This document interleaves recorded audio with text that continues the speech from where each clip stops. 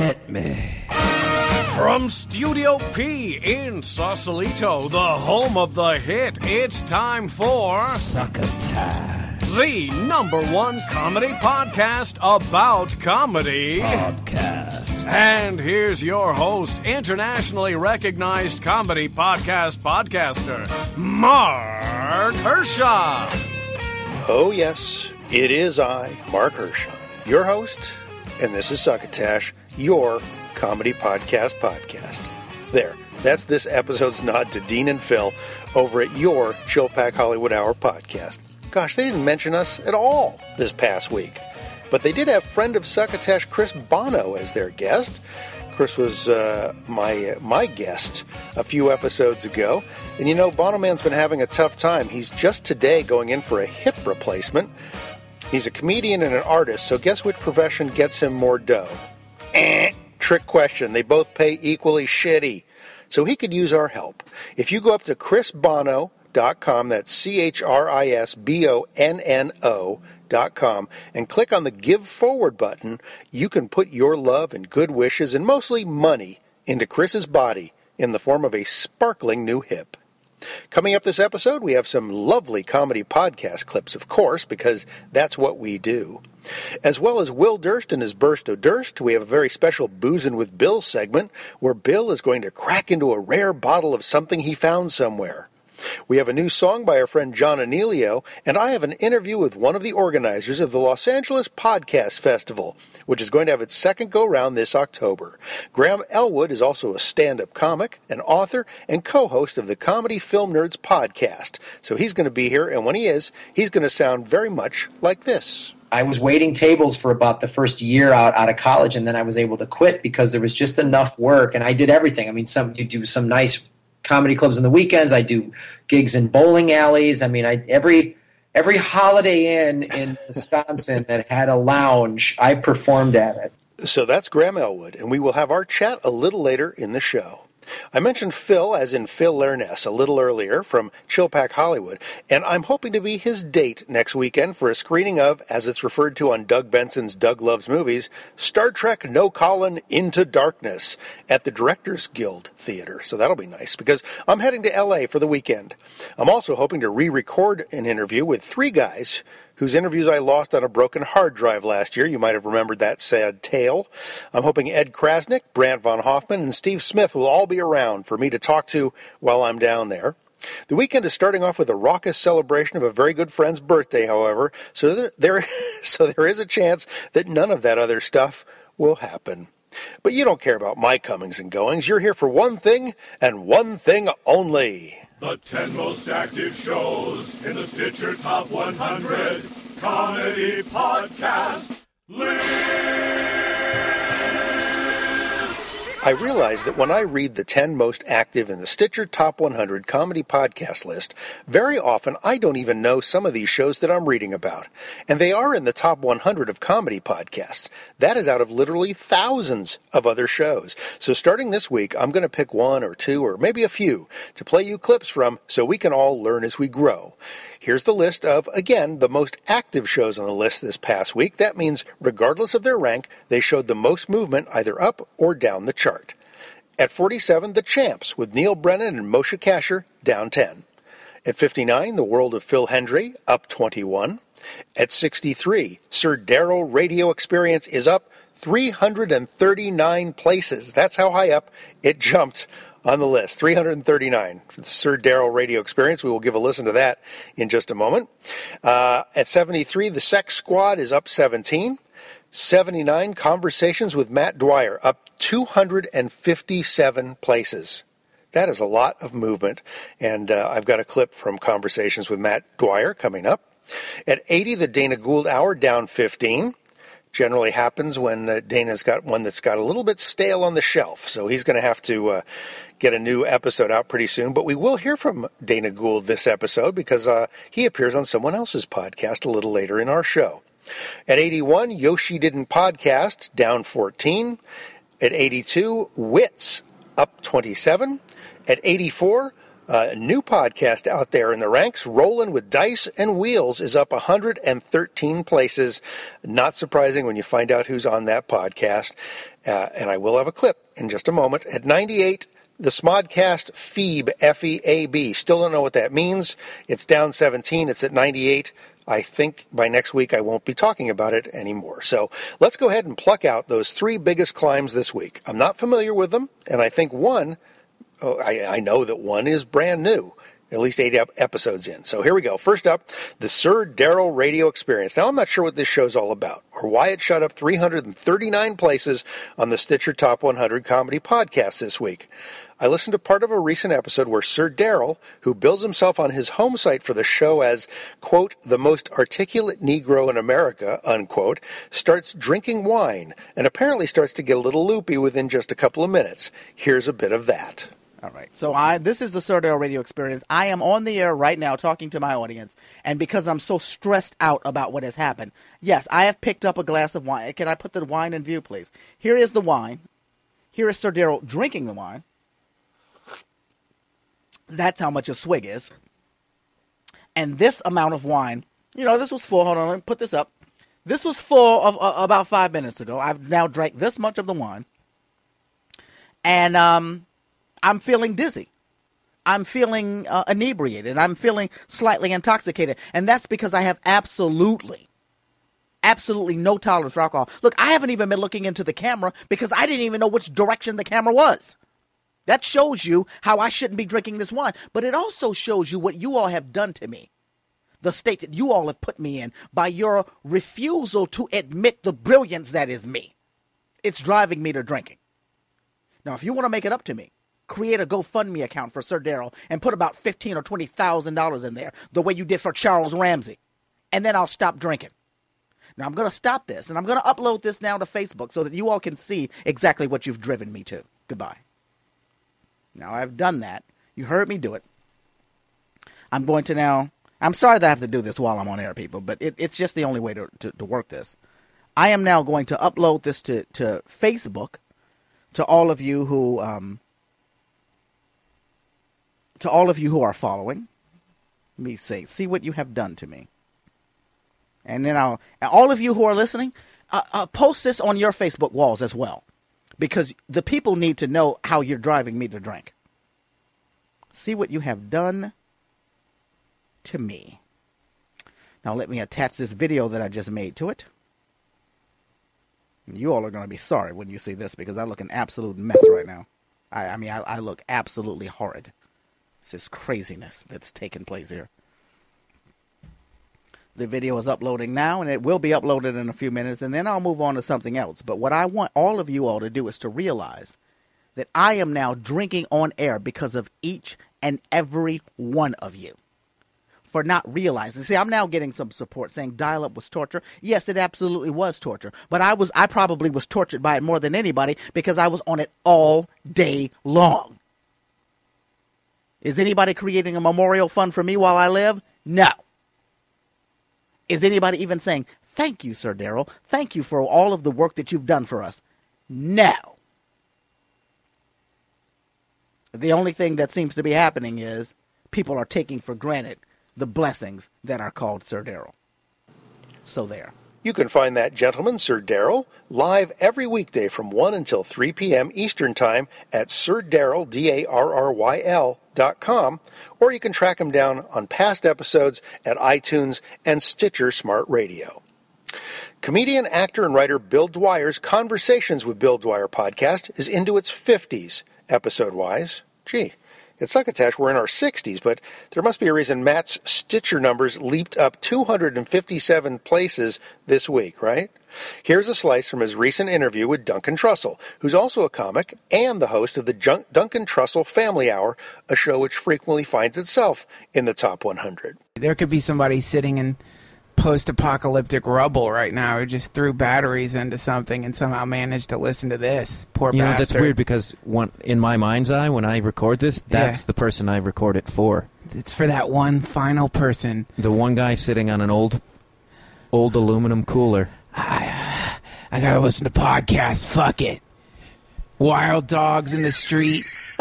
Rotting corpses dangling from overpasses. Stench of burning metal. There's only one government, and it's 3 people. and he's just been declared an enemy of the state. So and all he has is that this is the only release he has from the anxiety that is his life. Then as soon as this episode ends and that Feral song plays at the very end, yes, his life just goes back into this angsty. Is that not a word? No, I never picture the post-apocalyptic mood as angsty. You know what? Maybe I'm wrong. Maybe the post-apocalyptic mood, actually, maybe everyone's going to be they'll be relieved, and they'll just be like, fuck, finally, we know where we stand. Everything is devastated, you know? We don't have to worry about there being no more water, because now there is no more water. It is interesting when you see the apocalypse happen, like, you know, the little pieces of climate change, like that tornado that just happened. That thing looked fucking huge. 2 miles. The thing was like apparently 2 miles wide. Really? It flattened an entire city. You look at the swaths of land where there used to be a city, and it's just squares that were houses. Because I just heard this on the news.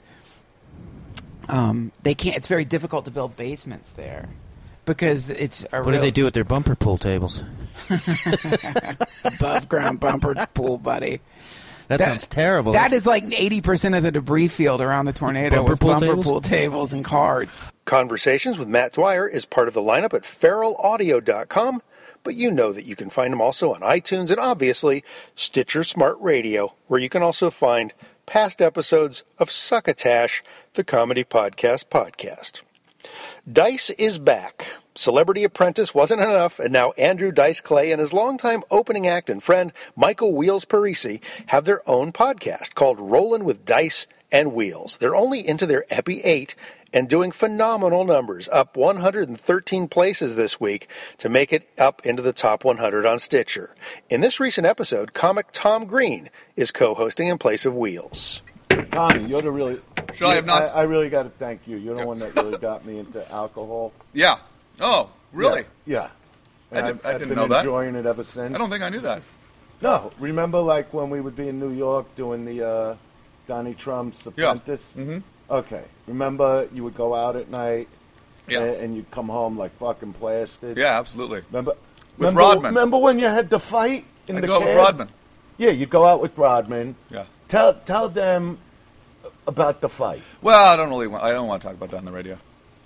It was too intense of an experience. So Tom goes out with this chick, right? Yeah. And he goes out with like these two couples, Massinian. You listening to this? Yeah. He goes out with a couple of these couples because he liked this girl, right? So it's about 3:30, 4 in the morning. It was a friend of mine. It was Oh, you didn't want to bubble fuck this chick? Okay, well.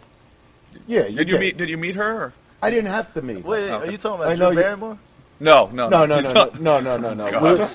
You got to understand. The chick from E.T.? Oh God, absolutely, yeah. Let's talk about that. You know, actually, let's talk about. Could you imagine having the chick from Thank E.T. you. Having the chick from E.T. blowing you on the couch? Oh, you know what I mean? But only she was older already, right? She was already like an adult. Yes. It wasn't. How old was she when you met her?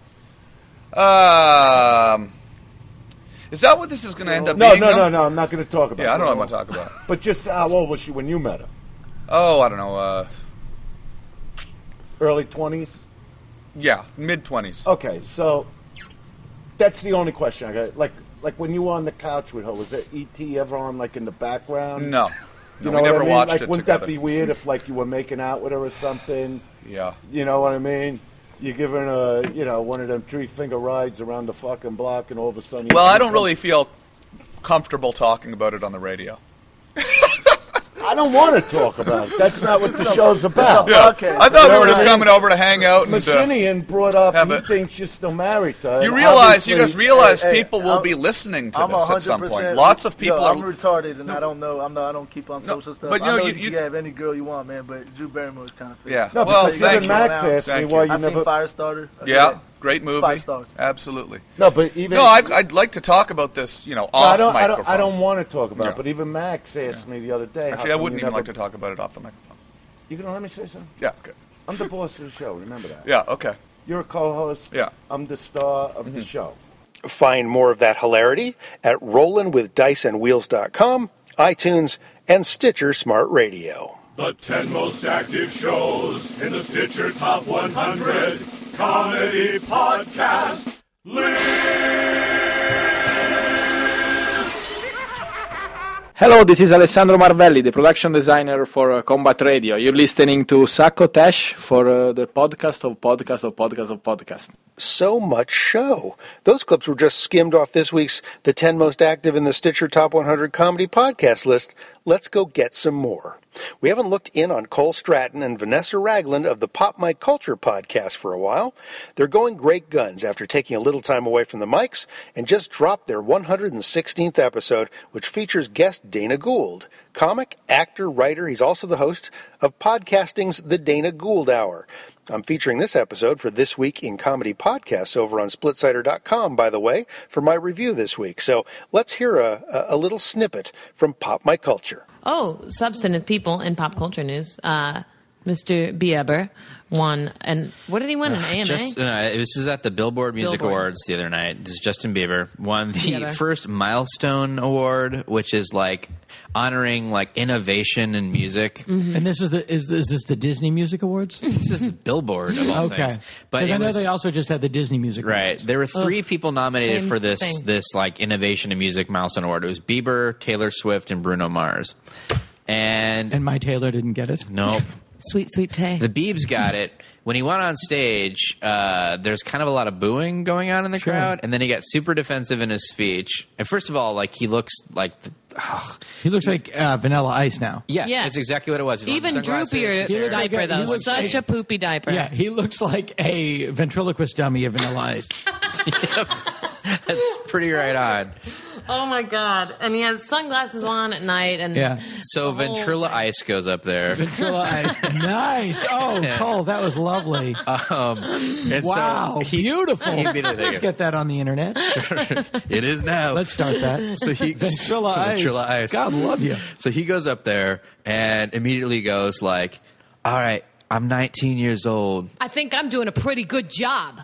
And everyone's I'm an artist, and I think what I do is good. And it's not a gimmick. It's not a gimmick. It's about the artistry. It's about the artistry, and like we don't need this other bull. And then he's like, "But I'd like to thank my manager, Jesus Christ, my mom, and my dad. I love you, my little brother." The stage I'm on. Oh, no, all that other bull should not be spoken of. He said. Right. Whoa, 19-year-old. The bull should not be spoken of. And, he's got that voice now, like he's very cool and affected. Yeah, you know what I'm saying. An artist, He sounds like Wee Bay from The Wire. Yeah, exactly. There's a good gif of beautiful Tay-Tay Swift watching. She's like, it's at behind the scenes of the Billboard Music Awards, and she sees Justin Bieber and Selena kissing, and she just goes and sticks her tongue out and rolls her eyes, and it's like the most adorable thing. Oh, I gotta look at that. But it's like I met Taylor Swift and I have no memory of it. Why? What happened to you? Did she knock you out? Well, she waved this thing in front of his eyes. Like, my daughter, my daughter, I have a 9-year-old and 10-year-old, and a 4-year-old, but my 9 and 10-year-old, my 9-year-old is really into Taylor Swift and One Direction and all that stuff. She's a complete squid. My 10-year-old is really into, and okay, my 9-year-old gets like Yikes magazine, which is Tiger Beat. Okay. Loves One Direction and Taylor Swift, and has like a Justin Bieber collage on her door. My 10-year-old, also a girl, gets National Geographic, listens to Radio Lab, and my gosh, has a a chart of dinosaurs on that. 9 to 10 years really formative, I guess. It's just profoundly. It's almost like so they cancel each other out. Yeah, it's really amazing. It's really funny. But so I was in Philadelphia and I was driving around doing morning radio with the what do you call it, the PR person, and I was talking about her kids, and I said my daughter's really into Taylor Swift, and she goes, "Oh, she must have flipped out when you told her you met her." I said, "I didn't meet her." She goes, yeah, you met with me last time you were here. Oh, my gosh. I was like, really? She's like, yeah, I was at the radio. You walked in, you said hello, she said hello, and then you went out. I was like, oh, I don't remember. Oh, my gosh. I guess I was at her at the Did time. you brag about it when you got home? Yeah, I did. Honey, Apparently, guess what Daddy forgot? Apparently, I met Taylor Swift. Dad! Swing into fun at popmyculturepodcast.com, as well as iTunes and Stitcher Smart Radio. My buddy Sean Merrick, who produces Podcrash with that Chris Gore, is also now working over at the Sideshow Network, where they have a massive pile of steaming comedy podcasts. Some really great shows, in addition to Podcrash, like Overview with our pal Rick Overton, The Chong and Chong Show with Tommy Chong, and Storyworthy with Christine Blackburn and Hannes Finney. It's also home to the Paul Mercurio Show. I've clipped Paul here before, but it's been a while, and it's hard to keep tabs on what everyone in the universe of hundreds of thousands of podcasts is doing, so Sean dropped me a note in our tweet sack. No, Tweety, you're too early. Anyway, Sean wanted me to know that Paul's guest this week was Jay Leno. I don't think I've heard of Jay being on any podcast before. Is that possible? Anyway, Paul got him. They have a bit of a history together. Jay bought the very first joke that Paul sold, which gave him the inspiration to give up his law practice and become a comedian. In this clip, Jay and Paul talk a little bit about the struggle starting out as a comic. When you go to Emerson as a freshman, you say that, and you said you noticed they didn't have any comedy or comedy courses. Were you actively thinking, comedy now? This is what I want to do. How did that sort of light bulb I thought I would have to. I thought I would do it until I couldn't do it, until I had to get a job or something of that nature. I did a lot of the open mic nights. I mean, back in '69 and '70, '71, it was, every college would put a candle in the cafeteria, and that would become the Two Toe Cafe on Saturday nights. Right. And guys would come on and sing anti-Vietnam songs or whatever it might be. And I would usually MC and do some comedy, and okay.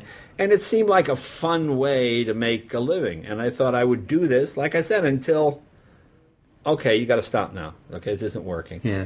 I mean, when do you have any hell gigs, like where you just like? Oh, I had a million hell gigs. Yeah. I mean, I've talked about those. Yeah. I mean, I used to sleep in an alley near 44th and 9th, and it was Dyke's Lumber Yard was across the street, and I can remember sleeping I would just go there and sleep in that alley.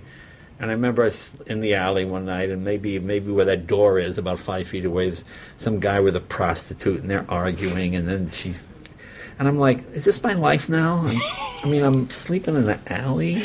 Shortly after I left, and I thought, really, is this what my life is? Because it was at the point where my friends were getting jobs and getting cars and making car payments. And when my friend Louis bought a house, I went, wow, he got a house. I'm sleeping in an alley. I'm sleeping in an alley.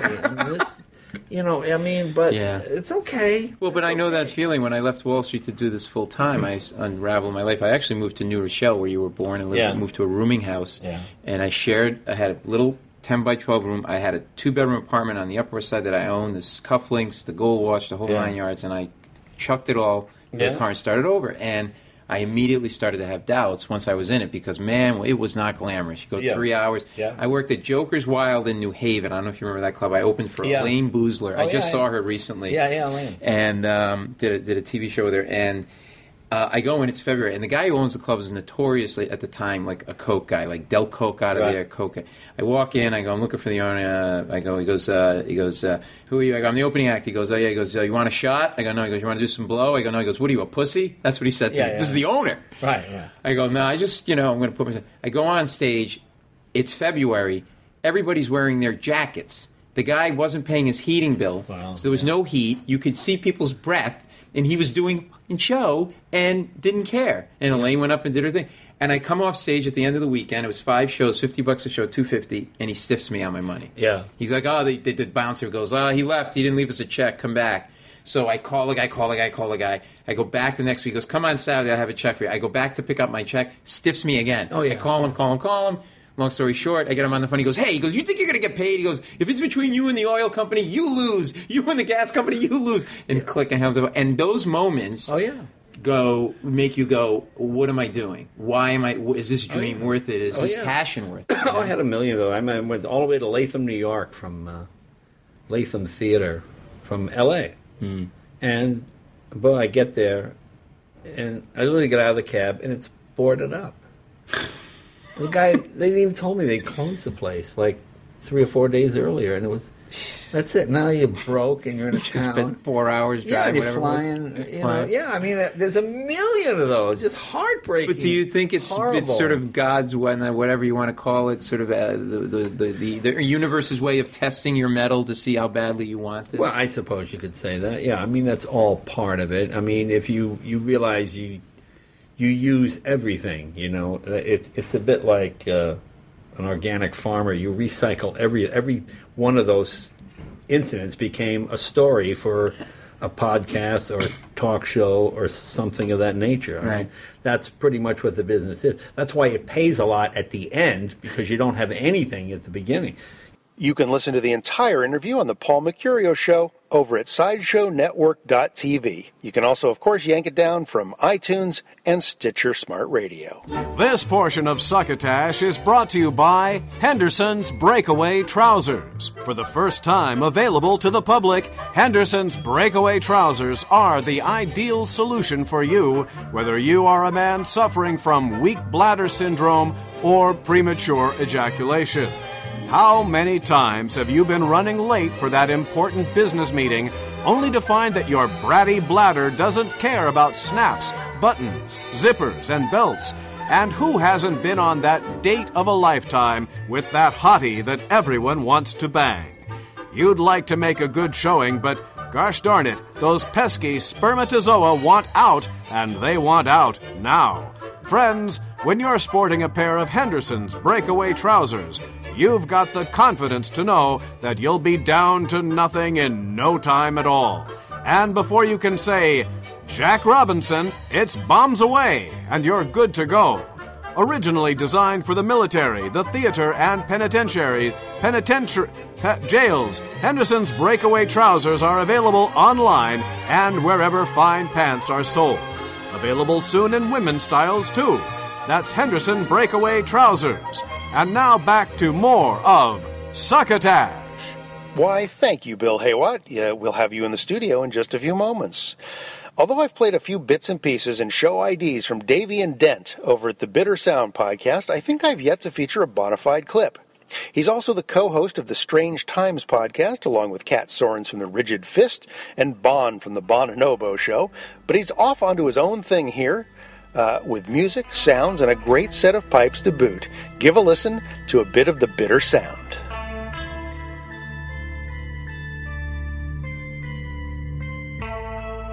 When I was about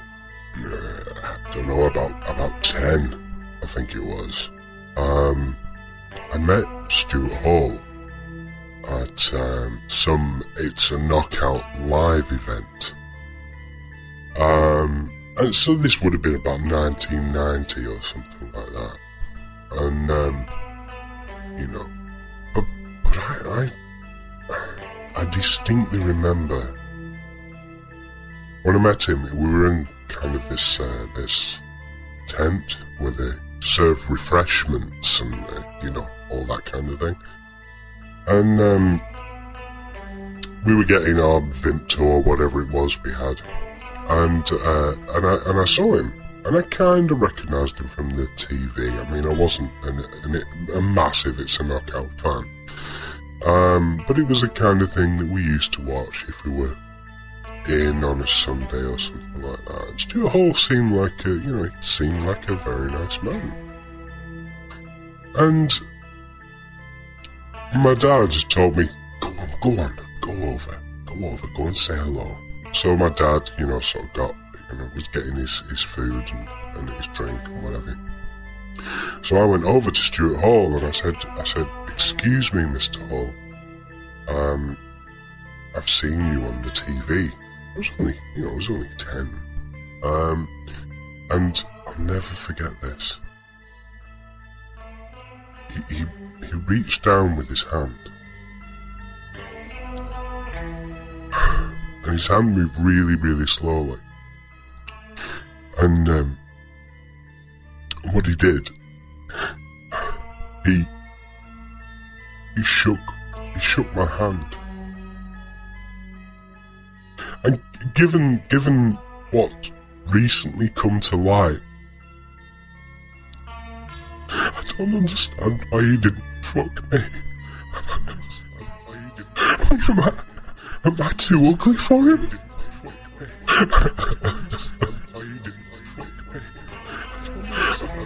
I must have been an ugly child.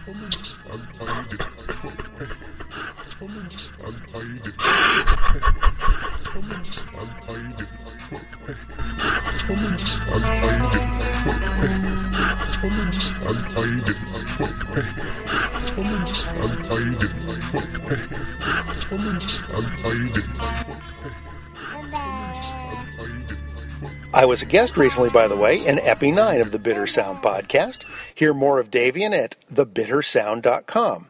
Also on iTunes, Stitcher, and SoundCloud, too. Which reminds me, I've been throwing our Succotash episodes up on SoundCloud, so if you use their smartphone app, which is pretty handy, you can find Succotash up there as well. Now, sometimes I forget to do it, but it's a great service, and I plan to use it a lot more. That's SoundCloud, so check them out, if you will.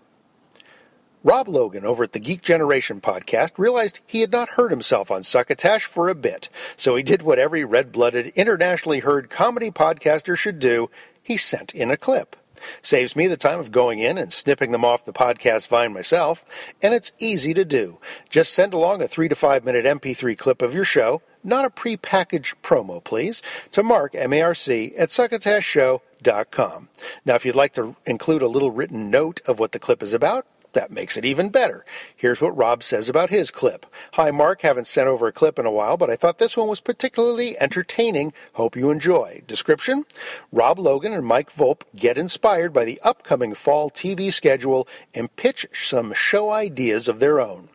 Hope all's well. Rob Logan, founder, editor-in-chief, and host. Love it. And here it is. The last one that they actually had a video preview, there's a whole bunch of other ones coming out from NBC, but the last one that had a video preview is a show called Ironside. Now, I'm wondering, did you look at the promo picture for this? I don't think so. No? Okay. No, I scrolled over all of them. It was the one that had a bunch of cops, and the lead is a black guy in the front there. Did you notice the big thing with this series just from looking at the poster? Because I didn't. No. Until I watched the preview. It's a drama about a New York City Police Department detective, Robert Ironside. When his spine was shattered 2 years ago, he swore he'd never let a wheelchair slow him down. He's sitting in a wheelchair on the picture, but they hide it so much that you don't really see the wheelchair unless you're looking for it. This is a comedy or a drama? This is a drama. No, it's not. Yes, it is. This is a comedy. This is a drama. This is funny. It's also a remake of a series that NBC ran that lasted 8 seasons from 1968 to 1975. I have a better idea for a show. Here we go. Here we go. I got one for you. I'm pitching this right now. Here we go. I'm pitching it, and somebody's going to steal it, and I'm going to get totally screwed over financially. I'm hearing this. Here we go. Here we go. Okay. We do like a detective type show. Okay, I'm in. I like that. Weird things are happening in the city. Okay. Let's say New York. New York. All right. Okay. People are dying. Things are being stolen. Somebody, like a group is trying to take over the city. I got you. I'm in. But there are crime fighters who are coming back, like are solving the case for the police. Okay. You don't see them too much, but they're there in the background, like the superheroes in Marvel's thing. Okay. The name of the show is Turtles. It's a Ninja Turtle show where you don't necessarily, like, they aren't necessarily the focus. It's a crime show, but they are in it. Like, they are the background of the show. That's kind of like an idea that came up a little while ago, a couple years ago, that's been, like, tossed around, and I think it faded out. They were going to do something called Gotham Streets or Gotham Nights or whatever, and it was going to be about Gotham City detectives. Oh, Gotham PD, I think it would be called. It would be about the cops in Gotham City, and Batman would always be a part of it. You'd never see him, but his influence would be all over the place. The occasional, it's that build-up that you know, oh my God, we're going to see him, and then you do, you're like, and it builds to the next time. Right. Turtles. I love it. That's it. I love it. I got one for you. You make it kind of dark, too. I got a show for you. What is it? All right, here's my pitch. Here we go. You got 30 seconds. Lay it on. Here's the thing. Thick. All right. We get a secret government organization, right? I like it. You with me? You like got government? it. You like spies? I'm in. You got spies. You put it with superheroes. All right, I like superheroes. All right, you bring superheroes in. These I guys like super dish pizzas too. All right, these guys talk to superheroes. I like. They got superheroes in there. You make it part of a bigger cinematic universe. Yes. All right. You call it Agents of S.H.I.E.L.D. I like it. Make it happen. Yeah, make it happen. Yeah, Agents of S.H.I.E.L.D. Can we bring a guy who's dead back to life? Yes, we can. We're in. We're sold. We'll do it twice. ABC. He'll be the Kenny of the show. We'll kill him every episode, bring him back every time. Oh, yes. These are the worst impressions we've ever started doing. These are the worst things ever. What was I talking about? I was serious about my Turtles thing. Yeah, no, I like it. That's a good idea. All right. So Ironside... No, I like the build up and the role model that it could create for people who are handicapped, but I don't care. He's limited to what can be done. Right. Like I saw the trailer of him holding someone over the side of a building, and I'm like, no, come on. I'm telling you, this is going to be one of those things where it's like CSI Miami. Yep. It's serious, but the actor with the red hair is just constantly on the soup being made fun of. Same thing. I got a show for you. All right. I got a show for you. Here we go. Let's do one more. So for the far, books. we're 2 for 2. One more for the books. Okay, we got a police department. I Yeah? like it. We got a Police. police department. We got a guy in there who knows kung fu. Kung fu police. Who doesn't love kung fu? Everybody loves kung fu. This guy jumps around. He's doing parkour and shit. He's throwing nunchucks at this dude. He's throwing a ninja star at that Maybe one, a little right? bit of jiu-jitsu right? Little or whatever it jiu-jitsu, is. little taekwondo. He might do tai chi every now and then. I Tuck don't and know. roll. All right. Here's the twist. Oh. He's in a wheelchair. Oh, my God. Yes. Yes. It is sold. The action is sold. No, better yet. We're going to call him Wheels. No, better yet, paraplegic. No limbs whatsoever. We'll cut him off. The other cops have to throw him. You gotta throw him at the perpetrator. And it's called human handcuffs.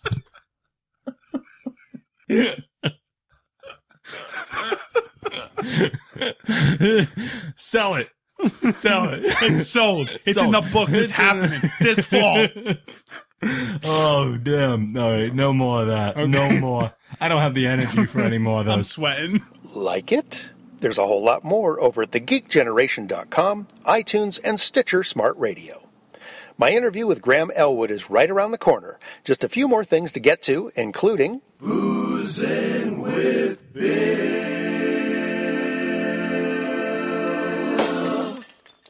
Mark, I'd like to thank you for agreeing to do this rather unique version of Boozing with Bill. This is different, yes. Yes, it's a time to reflect and a time to look back. You know, often we come to the wet bar and I make a silly cocktail and we make a bunch of jokes and I swear and things and we drink and then we go on with the show. But I'd like to sort of, you know, I came across a bottle the other day that was in my archives down in the basement. I found a bottle that I forgot. I remember it from my childhood, and you know, I go way. You do go back. way back, I go yes. way back. I found a bottle, and it was so old. It's unopened, and it's so old it does not even have an internet reference. That's crazy. Isn't it crazy? How can that be? Well, it's not there. I've looked, and I have not been able to find anything. But I will say, this bottle belonged to my grandfather, and all of my life I grew up looking at this bottle and wondering, what the devil is in this bottle? And here it is, Marcus. I'd like to share it with you now. It is Michel Crystallized Creme de Menthe. Wow, that and is it looks something. kind of like a Galliano bottle. It does. as you It's know. long and Yes, thin. long and thin, and kind of corrugated up here. Yes, right, a little yes, bit. And, fluted. Yes, and at the bottom there's just this weird white stuff that. And then some sort of stuff some floating sort of in like it. plant of material or something. Mint, perhaps. It must be mint. I don't know. I really don't know, but it is sealed. It just has the government seal on it. And I found out that you can't sell booze over eBay. I was going to put it up on eBay, not having any children that I know of. I was going to sell it, and eBay told me no. Oh. I could not sell it on eBay. So it's here with you, and You're my only friend, Mark. Oh, Bill, that's sad. I don't mean to laugh. I'm sorry. You're laughing, and it's sad. Is it Schadenfreude? No, I know you've had many friends over the years, Bill, they're all dead now. I know, and we're happy to have you here on Succotash, by the way. I like my job at Succotash. Yes, I like doing that very much. Mark. I love the time we get to spend together, Bill. So, do you really? Yes. You're not just telling me that. No, I'm not. You do like me. Open the booze, Bill. It comes to that. Well, folks, I have this bottle. And I just want to tell you, it's from the International Products Company. I should take some pictures before you actually open it, I think. Well, here we are. Then you get the bottle there. That's very good. I mean, close up on the label there. Of course. Really something. It is very old, isn't it? It is. And then the white stuff at the bottom. The white stuff. It's not from the Elliott Spritzer, is it? I hope not. Wah, wah, wah. All right, so I'm going to open it. I've been waiting all of my life to open this weirdo bottle. Oh, wow, it just sort of crumbles apart. apart. Just sort of crumbled in my hands. Wow. I think we're going to need a corkscrew. I didn't know there was a cork in there. I thought it was going to twist off. No, it's a corkscrew. But it's got like a plastic thing on the top. Interesting. Well, here at the wet bar, we're always prepared, There's always something. Mark. This probably isn't even plastic. This is probably Bakelite or something. I probably could feed a family for a year with what I could sell this thing for. Well, it doesn't smell... It was sealed, and there's and alcohol is a preservative, so there is a faint smell of what I would think of as some creme sort of de menthe. Yeah, some sort of. Well, minty. I've got 2 little glasses here, right. and I'm going to pour a little dollop now. Oh, a little dollop there, okay. And I'm going to pour a little dollop from me, and.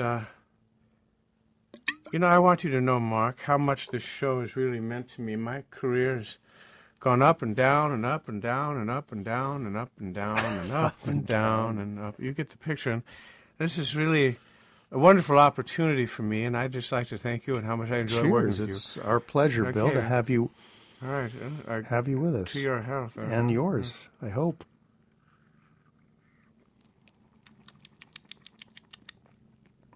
Oh, that'll open the sinuses. Bill? Boozing with Bill. Now, this next fellow has been on Succotash before for a full-on interview. John Anealio is not only a podcaster, though. He's co-host of The Functional Nerds with Patrick Hester. But he's even more well-known for his sci-fi nerdy songs, which we have featured here many times before. Well, he's just put out a new one, and you can get a copy of it for free, which I'll tell you about after he's done singing. But I've got it for you right now, so give a listen to John Anealio and I'll Be Your Thor.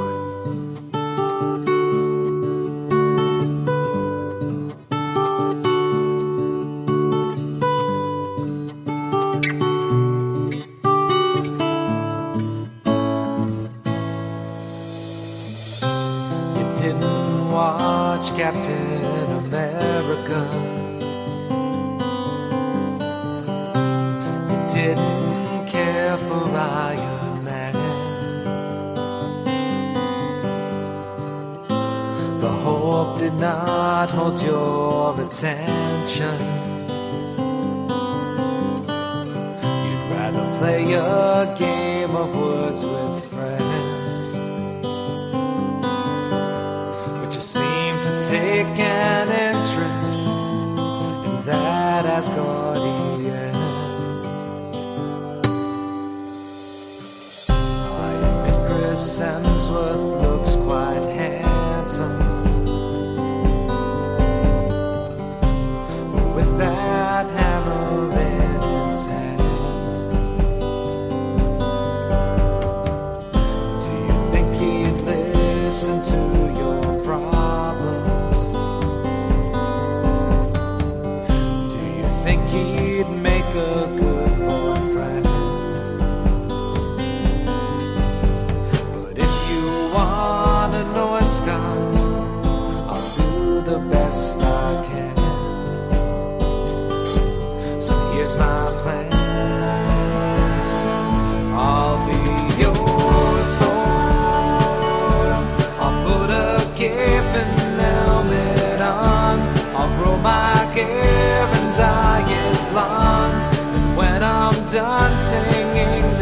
song you'll ask for more.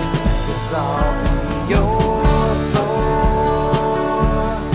I'll increase my muscle mass. I'll wear tight pants to show my ass. And I won't be a stupid bastard anymore. I'll be your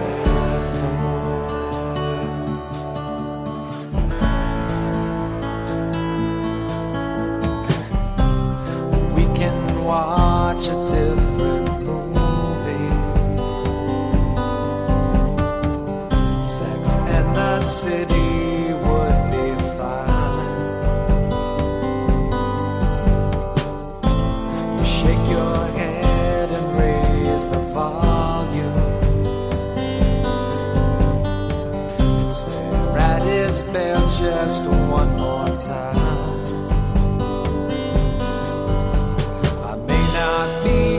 Hemsworth, put your hand in mine, and we'll be fine. 'Cause I'll be your Thor. I'll pick a fight with frost giants. I'll walk across the Rainbow Bridge. You know my biceps will be bigger than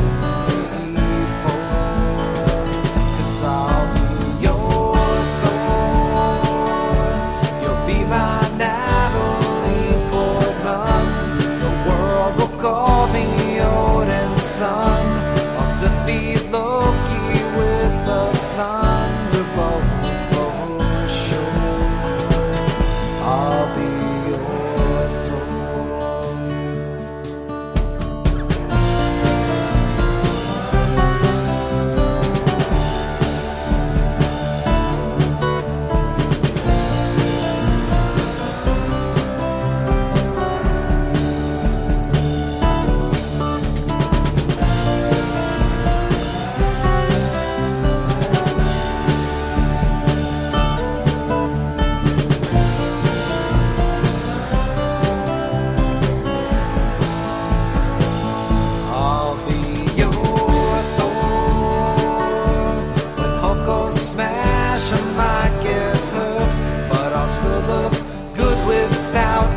shirt. I hope the Enchantress will not flirt with me anymore. 'Cause I'll be your Thor. All of your friends will think I'm weird, 'cause I hold a hammer called Mjolnir. But I just wanna be with you, my dear, forever.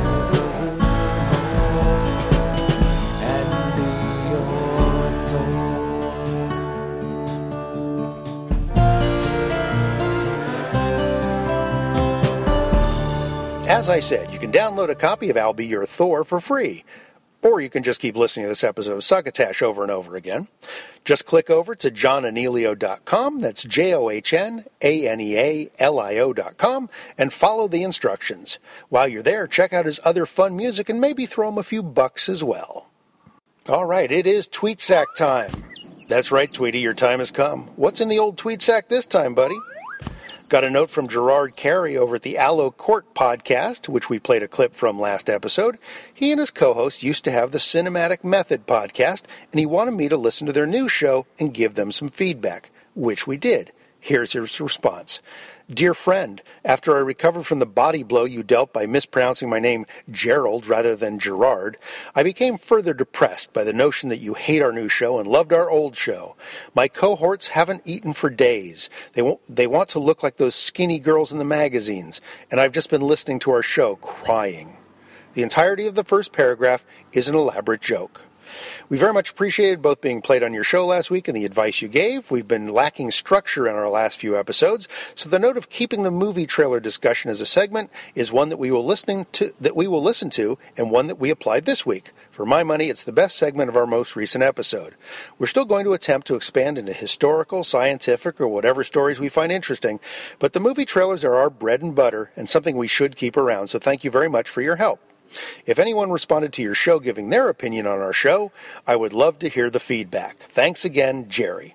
Well, Jerry, welcome to Succotash, where you are apparently one of the only people that writes. No, that's not true. But so far, nobody has sent in their opinion of the new Allo Court show. But if they do, I will pass those comments along. And I'm always happy to give my 2 cents. Hell, that's kind of what this show's about, if you think about it. Or I guess it would be if I wasn't afraid of hurting people's feelings. So thanks for asking me to tell you what I thought. Also in the tweet sack this past week, Phil Ernest of Chillpack Hollywood Hour has been directing a movie, and one of the cast members is the great John Saxon. A lot of you younger listeners may not know Mr. Saxon, but he's done quite a lot in his day, something like over 200 films, I think. Anyway, Phil tweeted to me that, quote, John Saxon has decided to retire and announced that decision during our shoot. His final scene was very moving, unquote. So, little exclusive news there for you John Saxon fans. He's hanging up his hat. I look forward to seeing that performance when Phil's movie comes out, by the way. Eric Furness of the From Out of Nowhere podcast tweets, when you've been featured on Succotash Show and Royal and Doodle, you don't need the Stitcher Top 100. Hashtag bargaining, hashtag denial. So that's Eric from the Fooncast, and thanks for the bolstering note there. Now here's a list of some of the folks in the Twitterverse who said some kind things or just retweeted stuff we put out on Twitter this past week. At Royal and Doodle, That Guy Travis, The D-Head Factor, Broadcast Basement, 76th Street Network, Barker Podcast, The Rigid Fist, Monkey 34, Sunny Style, Lonely Joanna, Inverse Delirium, Rev T23, who's also known as Tyson Sainer to his friends, Unsocial Network, SFJ.com, which is the boys over at Sweet Feathery Jesus, John Cullum, and Susan Weigmans from Toggle the Switch, of course. Oh, hey, and I want to give a shout-out to Tom and Alba over at the Brit and the American podcast, who are celebrating their 1-year anniversary of podcasting. Congratulations, guys. Is it everything you thought it was going to be?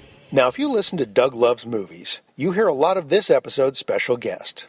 Graham Elwood often opens for Doug Benson on the road and is his go-to guy for playing the Leonard Maltin game, pitted against members of the audience.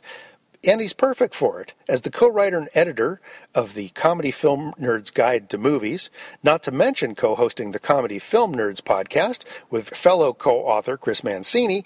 Graham knows a thing or two about film. And as one of the organizers of last year's first Los Angeles Podcast Festival, he has come to learn quite a bit about podcasting, too. We were trying to do this interview face-to-face. Those are always the best, but couldn't coordinate schedules the last time that Graham was in San Francisco. So we jumped up on Skype and got it done. Keep listening afterwards for this week's Burst O' Durst. But for now, here's the interview. I have Graham Elwood on the Skype, on the phone, on the Skype. From you in Los Angeles or on the road? No, I'm in Los Angeles right now. Okay, very good. And Los Angeles is home for you, isn't it? Yes, it is. Excellent. You have become legendary among those in the podcast community because you're one of the people who organized the first annual Los Angeles Podcast Festival last October. Yeah, that was a really cool thing. You know, Dave Anthony came to Chris Mancini and myself. Chris and I do Comedy Film Nerds, and he said, we should do a podcast festival. And this is probably in the spring of, I think, 2011. Okay. And we were like, that's a great idea because, Chris and I are both filmmakers, and we've gone to 1 million film festivals. Yeah. And so we kind of had a good idea of what we wanted to do and how to run one. And we'd also then just come back from doing Bridgetown. Mm-hmm. In Portland? The Bridgetown Comedy Festival in Portland. And that we were like, we should have Andy Wood involved because I know Andy and he runs that, that festival is huge. It's like 200 some comics. It's a giant festival and he's done a really good job with it. So, we did that and we got Andy involved and then we started having meetings about it. We're like, well, we should raise the money on Kickstarter and just, that way we don't, if the fans want it, it'll happen. And the fans wanted it. And they did, yeah. And so we put it on Kickstarter and it was great. And I think our goal was $20 or like $25,000, and we hit that quickly, within 12 days or something like that. And so, but we pushed it on the Succotash show and on the podcast, and that's how I ended up getting my weekend tickets, was kicking in money for that. So I thought it was a great endeavor. It was great, and the first year, was so awesome. This fan response was great. People loved it, and I had a blast. I felt like I was just like you were running around like a monkey on crack, man. You were crazy.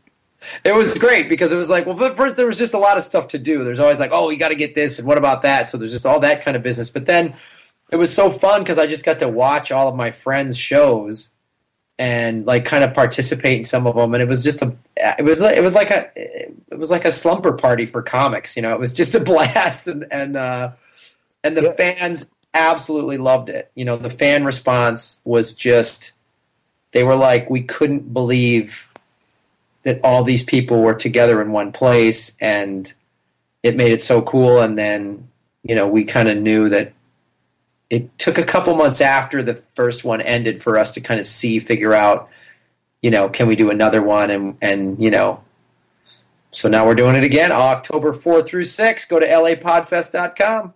Excellent. And I already have my weekend ticket, so I'm not worried about it. So how are you? You're not doing Kickstarter, so I'm assuming you've gotten some actual sponsors together. We figured, that if we did the exact same number of ticket sales from last year and a little bit more sponsorship, we could probably make it happen. And we just knew that, we'd have more time because the first year, by the time Kickstarter funded and then we set up the LLC and the website and everything, there was probably about 3 or 4 months of promotion to sell tickets for a thing that no one had ever heard of. So I think we did okay considering that. And this year we were just like, we were able to put, everything was already in place, so we could put tickets on sale in January, and the ticket sales have been sort of steady. And then the sponsors, the digital companies, the big sponsors don't get podcasting yet. The big companies, they're just like, huh? Well, let's be thankful, because I think once the big companies do get podcasting, they're going to take podcasting. Well, yeah, if those of us, if we let them. Yeah, well, that's true. But we all go through ISPs, and who knows what those guys will do. Yeah, that's true. It's but the tech companies really got it. And so this year we're doing a couple different things this year. We have 2 more rooms, and it's in the same place, the Sheraton Delfina in Santa Monica, California. Yeah, which turned out to be that was a great location for it, actually. I was kind of surprised because I'd been there before, and the layout actually really lent itself pretty well to the event. It was perfect. We looked around for different places. We thought about doing theaters or comedy clubs or something like that, and then we looked at different hotels, and they just had the perfect layout for us, and it was in a cool location because we just knew a lot of people would be flying in from out of town, and we really wanted them to come and have like a vacation. Yeah. And it was great because like people were like going to the beach and the Santa Monica Pier and the 3rd Street Promenade, and they were posting photos of their cool vacation and all this stuff, and that's what I really wanted, like, because again we learned that from doing film festivals of like going to Park City, Utah, and like, well, I'm going to get some skiing in while I'm up here, and all those kind of places. And so we did that, and the hotel was great. And it was funny that the hotel didn't get what the festival was. I had no idea. They just kept going, your event? And I kept trying to say, we're not going to be a bunch of guys in golf shirts and lanyards and, watching PowerPoint presentations. Like, these are fans watching comedy shows. And they didn't get it. And then after they saw the first one and they saw actually what the bar revenue was, because yes. Yes. They were like, oh. So, one thing that I thought when I first got there was going to be a stumbling block turned out to actually be quite a nice blessing for podcasters anyway, which is everything was happening kind of on the first couple of floors, and then you had the ballroom way up at the top, and there were just the 2 elevators to get there. So you're waiting for the elevators, but it gave you time to network with people that are waiting. So I was able to line up a bunch of interviews that I would do in the lobby or in one of the side rooms that I never would have had the chance to get to these people otherwise. It was great. Well, we saw shows like a lot of shows like yours doing that, and that's one of the things we're doing this year is we're having what's called the Podcast Lab. Oh, cool. And this is one of our big sponsors this year is Squarespace, and they're like a web design, like a do-it-yourself web design company, and they sent some people out the first year just to check it out, and then contacted us a couple months ago, and they're like, we want to sponsor. So one of the things we're doing, they're having a podcast lab, and it's a room for shows like yours. Anyone who buys a ticket, and you can interview anyone you want in there. And we kind of wanted set up sort of like a press room to where you can grab a comic, and a comic, or one of the podcasters or whatever can go in that room and just knock off about a half a dozen interviews. That's great. And shows like yours, like you said, because we did it. We did a bunch of interviews with smaller shows, and we were like, well, this is what we want. We really just want to embrace the medium. And while we can't have 500 shows in the festival, right. we want everyone to get the most out of it. So if you're coming to the festival and you have a small podcast, bring a recorder. You can get interviews with all these big name people that'll help your podcast grow. Yeah, exactly. No, it was a great opportunity the way it was, and I think you guys really had a nice vision there to turn that into something more official this year, which will be terrific. It's going to be cool, and what Squarespace is doing is they're sponsoring the whole room. So they're gonna dress the room up, and they're going to have food and drinks and all that kind of stuff in there to take care of people, and that's really cool. And then MailChimp, one of our sponsors from last year, increased their sponsorship, and now they're paying for a closing night party. Oh, great. So we're going to have a big closing night party with, probably an open bar for a certain amount of time. Probably not the whole time. I got to work that out. No, not the way podcasters drink. You can't get away with that. I don't want comedians and the like to have just an endless bar. No, that wouldn't work. We'd have to get riot gear in there. But no, it's going to be – we're already getting more stuff, and there's going to be more. There was 24 shows in the festival last year. This year there's probably going to be near 40. Terrific. So we're expanding. It's really cool. Well, one of the things that I got for being a sponsor through Kickstarter was this nice little swag bag. And one of the things in there was your comedy album, Palm Strike Dance Party. And so when I was driving back to San Francisco, it was one of the things I listened to. Besides all the other interviews I was doing and trying to listen to those, I gave your album a listen, and it's really very funny. It was great. Oh, thanks, man. It's that album came out last year. It was through a Special Thing Records, AST Records, Matt Belknap and Ryan. And it was so much fun to do, and then I put the bonus dance song on there, Palm Strike Dance Party, which Natasha Leggero is sort of the Fergie in the song. Oh, nice. And Mike Furman from Hard and Firm produced the whole song, and he made it. Like, I just went in there and went, I want this sort of Britney Spears, Katy Perry thing, and he did all this hilarious stuff in there. No, it's great. I'm so happy with what happened to it. And it's also available as a ringtone. So if any of your fans want to buy it. Very funny. Well, I will. I'll put a link. I'll put a picture of the CD and a link up on the blog that always accompanies my podcast. So awesome. People can click through. And then, of course, I also enjoyed the Comedy Film Nerds book, which has a lot of the guys that write for this book and that are good friends of mine for years, like Dean Haglin and Matt Weinhold and I used to be roommates in L.A., and Jackie Cation, Lord Carrot, blah, blah, on and on. Greg Proops. So it's a terrific read. Oh, thanks, man. It was, again, it took 2 years to do. Chris Mancini and myself, a lot of those people had already been writing reviews, because we have the Comedy Film Nerd podcast, but the first thing we ever had was the website that had comics writing funny movie reviews, and Matt Weinhold and Dean Haglin and Lord Carrett and Jackie Cation, Laura House. They all wrote reviews for us, and so we had them come in, and then we got like Greg Proops and other people. Alan Havey, who's very funny, wrote an article. It was just, and the thing that was so we loved about it so much was there was a consistent tone in the book. But every chapter is very uniquely that comedian's opinion. And their voice, yeah. And their voice. It's totally their voice and what they love and what they're passionate about. And then at the end of each chapter, there's a 10 best and 10 worst of whatever genre they're talking about. It was so great to do that book, and it's been such a cool thing. That's great.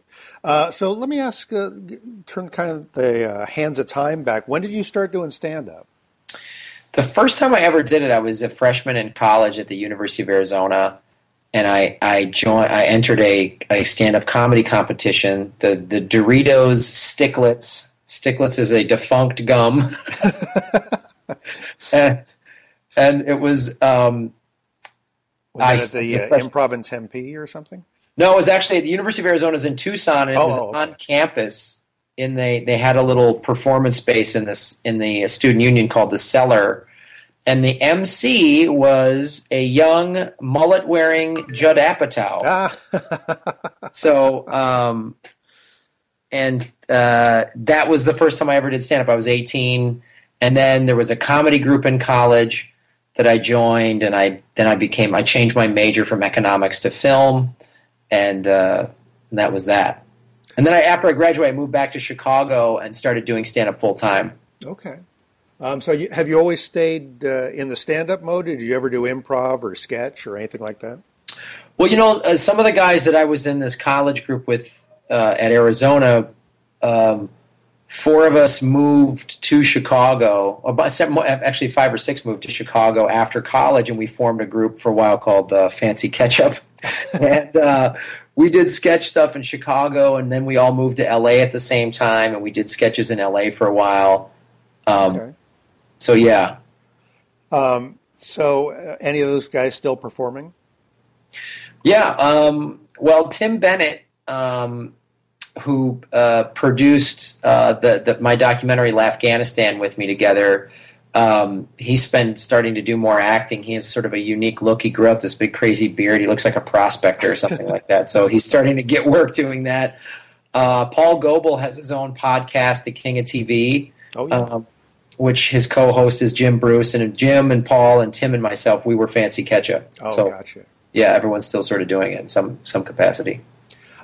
So when you were doing stand-up and off on your own, did you tour the country, and were you playing, in the middle of nowhere or major clubs? What was your sort of circuit like?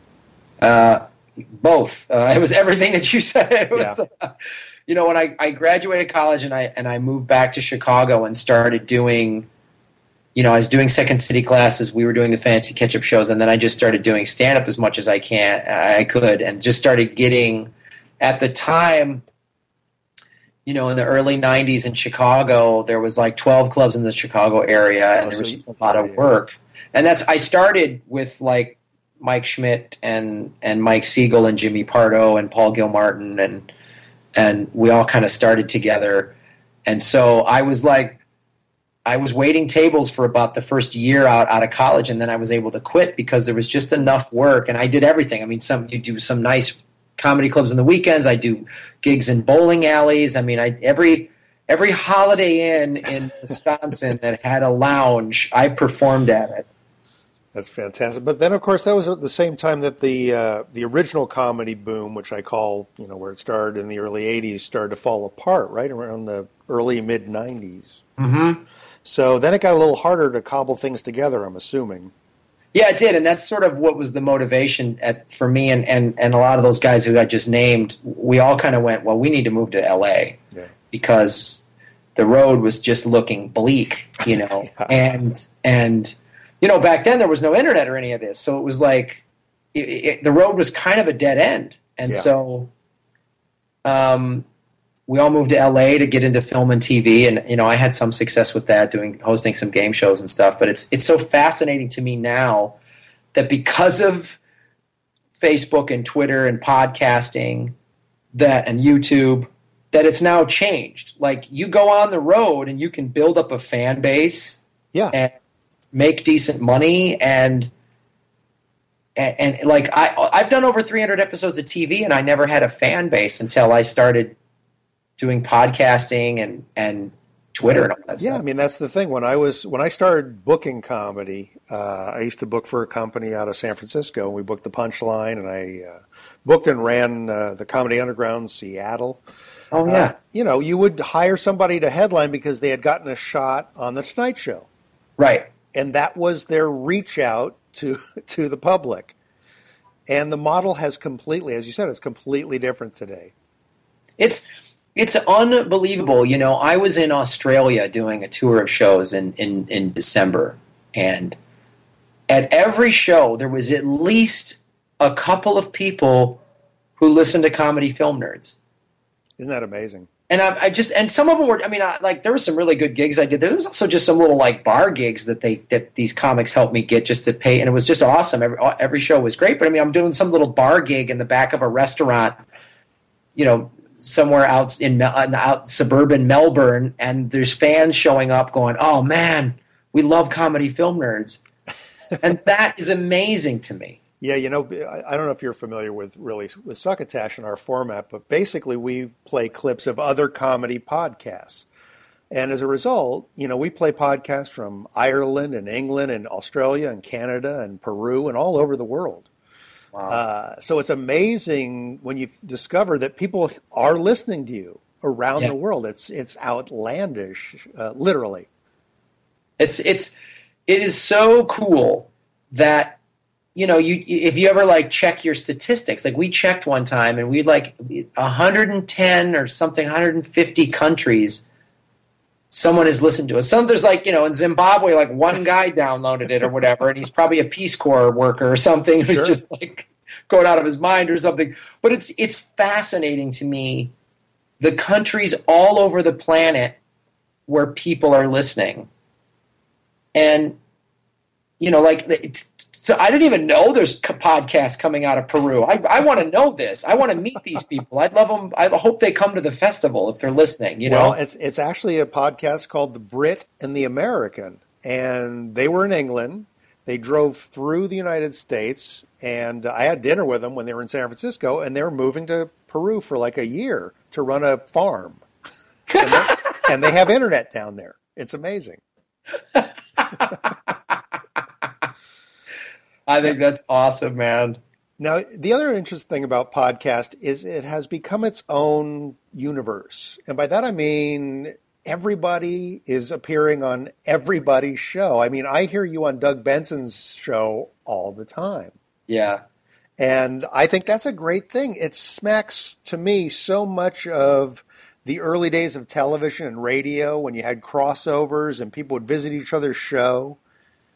It is. I mean, this is rock and roll in the 50s. I mean, it's who knows where it's going to go. And it's funny you say that because when I first went back out on the road in 2008, like 2007, 2008, I started going back on the road, mainly 2008.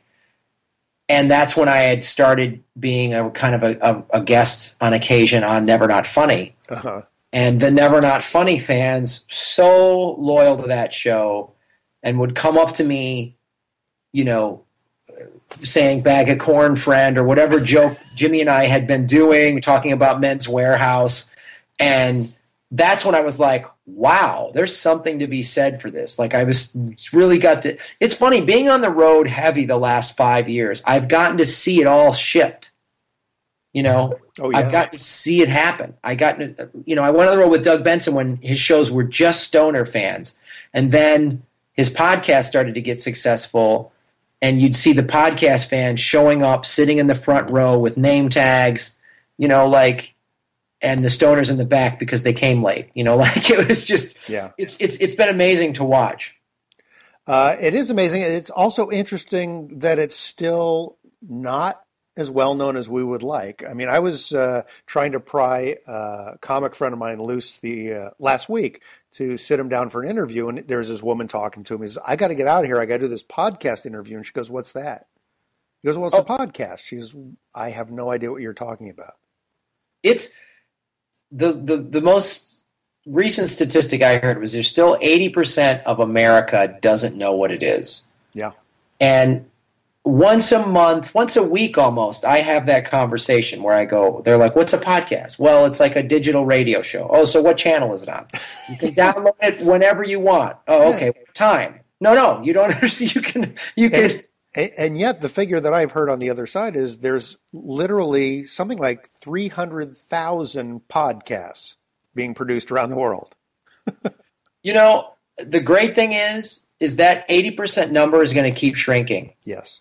And the quality shows, the quality will always rise to the top. And it's like, honestly, I feel like it's Facebook in 2007, 2008. I remember posting on my MySpace page, I don't understand Facebook.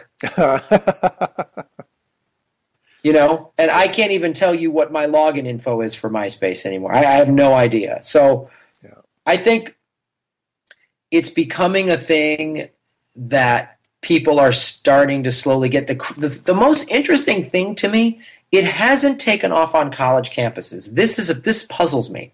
That's interesting, yeah. Wouldn't you think that this technology, with the college kids, would be out in front of it? Nope. Yeah, it's a little weird, isn't it? They're so insulated. Yeah, it's interesting. I wonder what that's about, because you would think they'd be a pretty early adopter to that. Right, because especially this era of college kids who've had computers since they were 7 would be all over it. But it's funny, because I do a fair amount of colleges with Doug Benson, and the number of people in the audience that are there with name tags, excited to play Leonard Maltin against me, we barely ever do it because there's not enough people there. Wow. We were doing a Northeastern, and these two guys snuck into the show. They're like, we don't even go to college here, but we just love your podcast. And I said, why do you think the college kids don't get on board with this, the podcasting, as much? He goes, because they don't have some shitty job. They got to you know what? That's a great point. And pass the time. Yeah. You know, they're busy studying, or what, you know, when you're in college, you're just in this little bubble. Yeah. Well, you know, it's kind of funny because before I started my podcast, I had a few favorites I listened to. But now that I clip podcasts, I do nothing but listen to podcasts in all my spare moments. So I don't think I've listened to my car radio since I bought the car. I just listen to podcasts. Right. So I guess you could be regarded as quite the authority on podcasts. I mean, you started fairly early on. You run the podcast festival. And I have a lot of podcasters that have started their shows listening to my show because they hear other people's podcasts and it inspires them to say, hey, I could do something like that, or that gives me an idea. So we've got a lot of nascent podcasters or wannabe podcasters out there. Cool. Any advice for someone who's just kind of getting started? Not so much technology. There's so much different technology to use, and it's pretty easy to pick it up. But any sort of techniques, things like that, how to get going. Well, the beautiful thing about podcasting, and Chris and I say this to each other all the time, we can do whatever we want. We can do whatever we want. We've set up a pretty solid format for our show because it kind of what our fans really like and what we really like. But anytime we want to try something new, we go, well, let's try something new. And you know, sometimes it's easy to fall into, at least all of us we've all been, like a lot of us comics, we've all been in show business a long time. And so we kind of, a lot of LA, well, the reason I think it started in LA more than New York is because LA comics are just more frustrated, you know? And we all have homes and apartments that are big enough to have to do things. A studio. Yeah. And so, you know, never forget that you can do whatever you want. There's no network notes. There's nobody. The only people you really are beholden to are the fans, and you get direct feedback from them, you know, and we really create a show and you can talk about whatever you want. Like, you know, when we created Comedy Film Nerds, I mean, it's in the title what the show's going to be about. It's going to be funny. We're going to talk about movie and we're nerds, you know, but we've started, you know, we've done themed episodes, and we do, you know, tonight we're doing a live show at the Nerd Melt Theater where we're going to do a summer movie preview with Doug Benson and Kevin Pollak. Nice.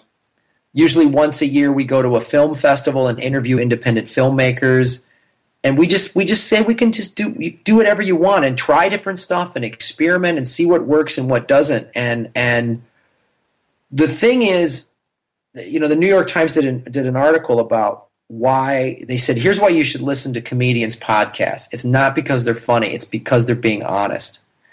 And if a lot of your listeners out there are not professional comedians, that's okay. Just be honest about who you are. There's no medium where you can just say literally whatever you want. And I don't mean like, oh, you get to swear and cuss, but you do. So that's what I think the beautiful thing about podcasting is I've seen so many interesting shows. People come up with a different, we're going to just sit around and talk. I think you got to come up with more than that. Yeah, and that's a majority of them that are out there because, as I say, I clip a lot of shows, and a lot of them are three guys sitting around just looking at the newspaper or looking at each other, and it's fine to be honest, but if that's all you're going to do, it runs dry pretty quick. I think, you have to be a really entertaining person like Jimmy Pardo or Marc Maron or something like that to just sit around and talk. You got to be, or a Bill Burr or a Greg Proops, right? You just list it off. Anybody. Yeah, these are comics that have been doing comedy like 20 plus years each, and they're very skilled at this. So if you can't do that, I'm come up with something. And I think, these are guys who've made their living comics. We make our living getting people to listen to us. So if you don't do that for a living, then come up with some kind of format or structure for a show. Like when I hear this is a show where they talk about this weird thing, I'm always intrigued by it because I'm like, wow, I want to hear what that's about. It's kind of funny too, because you mentioned you can do whatever you want. And you can, I know a lot of podcasters, again, that are fans of this show that have they go, this format isn't working. They'll do it for 26 episodes, and then they go down, and a couple months later they come back up with a new concept, new title, and a new show. It's amazing, and like you said, there's no network notes. Nobody's saying you can't do it. Yeah. I mean, if you just have something you want to say, just plug in a microphone to your laptop and start talking. I mean, just start doing that, and then figure out, like, that's, Chris and I, we just kind of slugged our way through figuring out the technology, and B, like, what's the first couple, we just sort of talked about movies, and then we went, why don't we have Jackie on? Yeah. And then why don't we have Mike Schmidt on? And that was interesting. And then we went, oh, you know what? This is what it is. And now we have this clear formula, and we have even a clear formula for when we do like themed episodes that are just about a specific filmmaker or genre or something like that. So I think play around with it. Like, you can experiment. The worst thing that happened is it just didn't work. What do you lose by taking a big swing at something? Exactly. Nothing. Exactly. No. If you're horribly embarrassed, you can just pull the whole thing down. Yeah, just delete the shit, Exactly. It's kind of funny. Have you been approached by like big name comics or people in the industry that want to do this and they're hesitant to get started? And here's why I ask, because one of the friends of Succotash is Dana Carvey. He's been on several times, and he keeps talking about wanting to do it, but he's hesitant to start. And I think it's about what you were talking about, is you should have something that you either want to talk about or you want to do. Yeah. I just wonder what kind of advice do you give those echelon of people if you ever talk to them about that? Well, when I talk to those echelon of people, I cite something like what Paul F. Tompkins is doing. Mm-hmm. He's doing like an old-timey radio show, and he's doing his thing, or like Todd Glass. The Todd Glass show is the most unbridled format I have ever seen Todd Glass in, and it is great. Yeah. If you're a fan of Todd's, it's awesome. And I think, like, every comic has some sort of passion or hobby or some weird something that they're really into, because most comics have some type of an obsessive type brain. That's kind of how you get into it. And yes. I would say, yeah, find that thing, and it can be the weirdest thing you want to do. Tom Wilson was on our show, and he said he knows Mark Hamill. And he said to Mark, I'm going to have you on the show, and if you want, we'll talk for an hour, and I'll never bring up Star Wars. Never bring it up once. And I think because Tom has had that, oh, hey, it's Biff. He said, deal with that for 30 years, that he's like okay with that, and he does a lot of interviews like that, which I think is really interesting. Yeah, no, that's fantastic. That's great. So do we have any other books, records, movies coming out from you? Well, of course, there's the LA Podcast Festival, which is October 4 through 6 in Santa Monica, California. Tickets are available at lapodfest.com. the Comedy Film Nerd Guide to Movies, as we mentioned. I'm going to have a new album probably coming out later this year. Of course, you can watch myself and Doug Benson in Greatest Movie Ever Rolled, which is available as a download. If you just, I think you go to chill.com or just Google Greatest Movie Ever Rolled. Okay. And if you go to grahamelwood.com, you can get all my tour dates. Okay. I tour all over the country, and when I'm not opening for Doug Benson, I'm out headlining myself. So. All right, great. Well, listen, we'll put up a plethora of links to all of your things with the blog that goes with this episode. Cool. And look forward to finally meeting you face-to-face. Well, we actually kind of met last year, but this time we've got a little bit more history. So when I see you at the LA Podcast Festival this time, we'll talk for a bit. Make sure you come up and say hey, Mark. Will do. All right, buddy. Thanks. Thanks, Graham. Take care. Bye. Be sure to check out Graham Elwood in his many venues, comedy clubs, Comedy Film Nerds, his album Palm Strike Dance Party, Doug Loves Movies, and think about grabbing a ticket for this year's LA Podcast Fest. Succotash will be there. It's this October down in Los Angeles and Santa Monica, so check it out. All right, before we close out this massively packed epi of Succotash with our Burst O' Durst, let me remind you that Will Durst is performing his new one-man show entitled Boom Raging from LSD to OMG at the Marsh Theater in San Francisco for another couple of weeks on Tuesday nights through June 25th. So if you're in the Bay Area, either living here or on vacation, or if you just want to fly in special for Durst, check out Boom Raging. Now, here's our Burst O' Durst. Hey guys, Will Durst here with a few choice words about how strange it is to see France getting their panties all in a wad over gay marriage. Thousands of folks recently took to the streets to express their extreme doubts as to how much freedom should be leaking out of the same-sex side of their famously perforated Liberty hose. It's so counterintuitive. We're talking about the French here. The very same people who have an entire category of kissing named after them. A slippery kind of kissing. The best kind. When you call someone a French lover, it doesn't mean they're experts at missionary style, if you catch my drift. You never hear people swear like a sailor, then ask you to pardon my Cantonese. No, it's pardon my French. The honor of the nation that prides itself on riding jaded sophistication into new galactic orbits. The French, who witness funerals of heads of state attended by both wives and mistresses, and collectively yawn. That worships fashion like nuns at a Vatican theme park while the kids are slugging down red wine for lunch.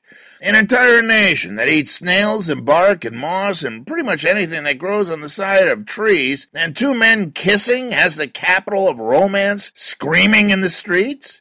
Doesn't make sense. This is like Greece begging to have stricter austerity measures imposed, or the Irish demanding shorter drinking hours, Germany encouraging everyone to lighten up, America requesting international cooperation, Canadians asking to be put in charge of something, anything.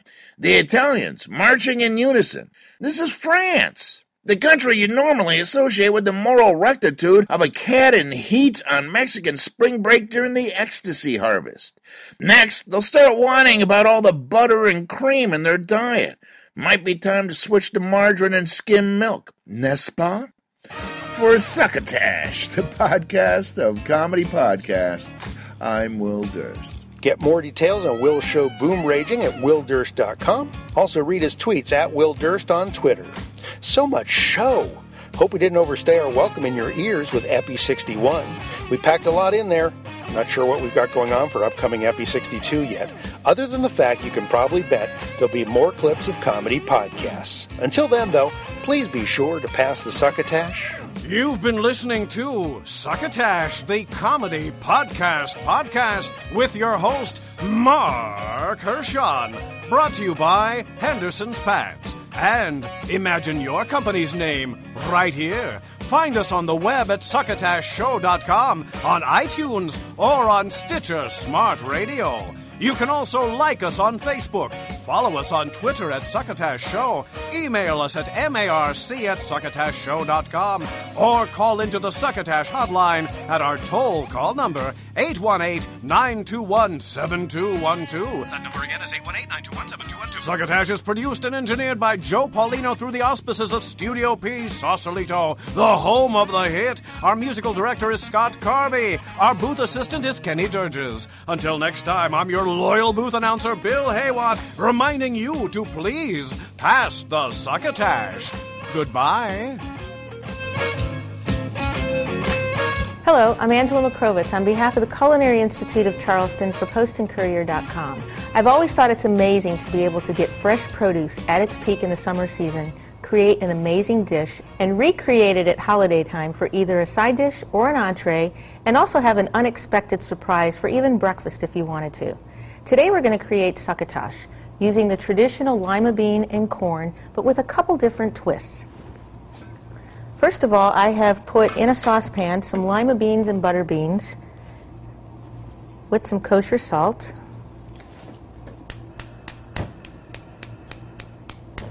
And I'm just going to cook these until slightly tender. I don't want to overcook them.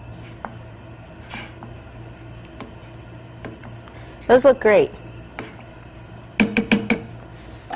Now I'm going to strain these. The next thing I'm going to do is take about 2 to 3 tablespoons of butter. And what I want to happen on the in the skillet is for it to get foamy, almost to the point where it's brown butter, but stop it.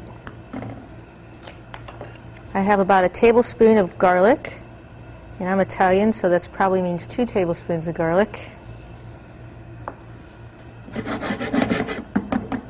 The next thing I'm going to do is take fresh corn, and often when you take the husk back, it has quite a bit of silk in it, so I'm just going to take a towel and wipe that off so it cleans it.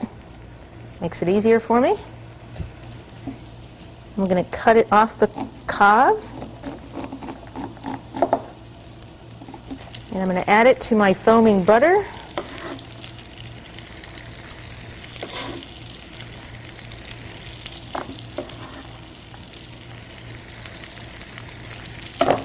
Along with all of my beans. That smells really good. Okay. I've cut up about a cup of fresh country ham. This adds sort of a nice salty pork flavor to the succotash. For those of you that are vegetarian, you could leave that out. You could exchange this for prosciutto. A little fresh kosher salt, freshly ground pepper, and some fresh thyme, about a tablespoon. One of the twists that I like to do is to take grape tomatoes, roast them separately with fresh garlic, a little balsamic vinegar, some fresh olive oil, put those in the oven for about 20-30 minutes, and then add that to my succotash.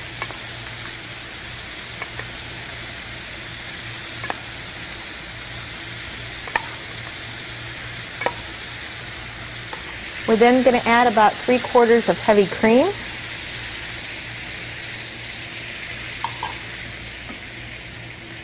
And let that cook for about 2 to 3 minutes. Typically, this is not a side dish that is left over after your meal, but if it is, it makes a wonderful frittata the morning after by adding some egg and some more cream. As you can see, a very simple dish, easy to make, versatile, can be used as a side dish, an entree, and again, you can even recreate it in a different way for breakfast. On behalf of the Culinary Institute of Charleston for PostandCourier.com, I'd like to thank you for sharing our kitchen with us today. We hope to see you soon. Fucking hell.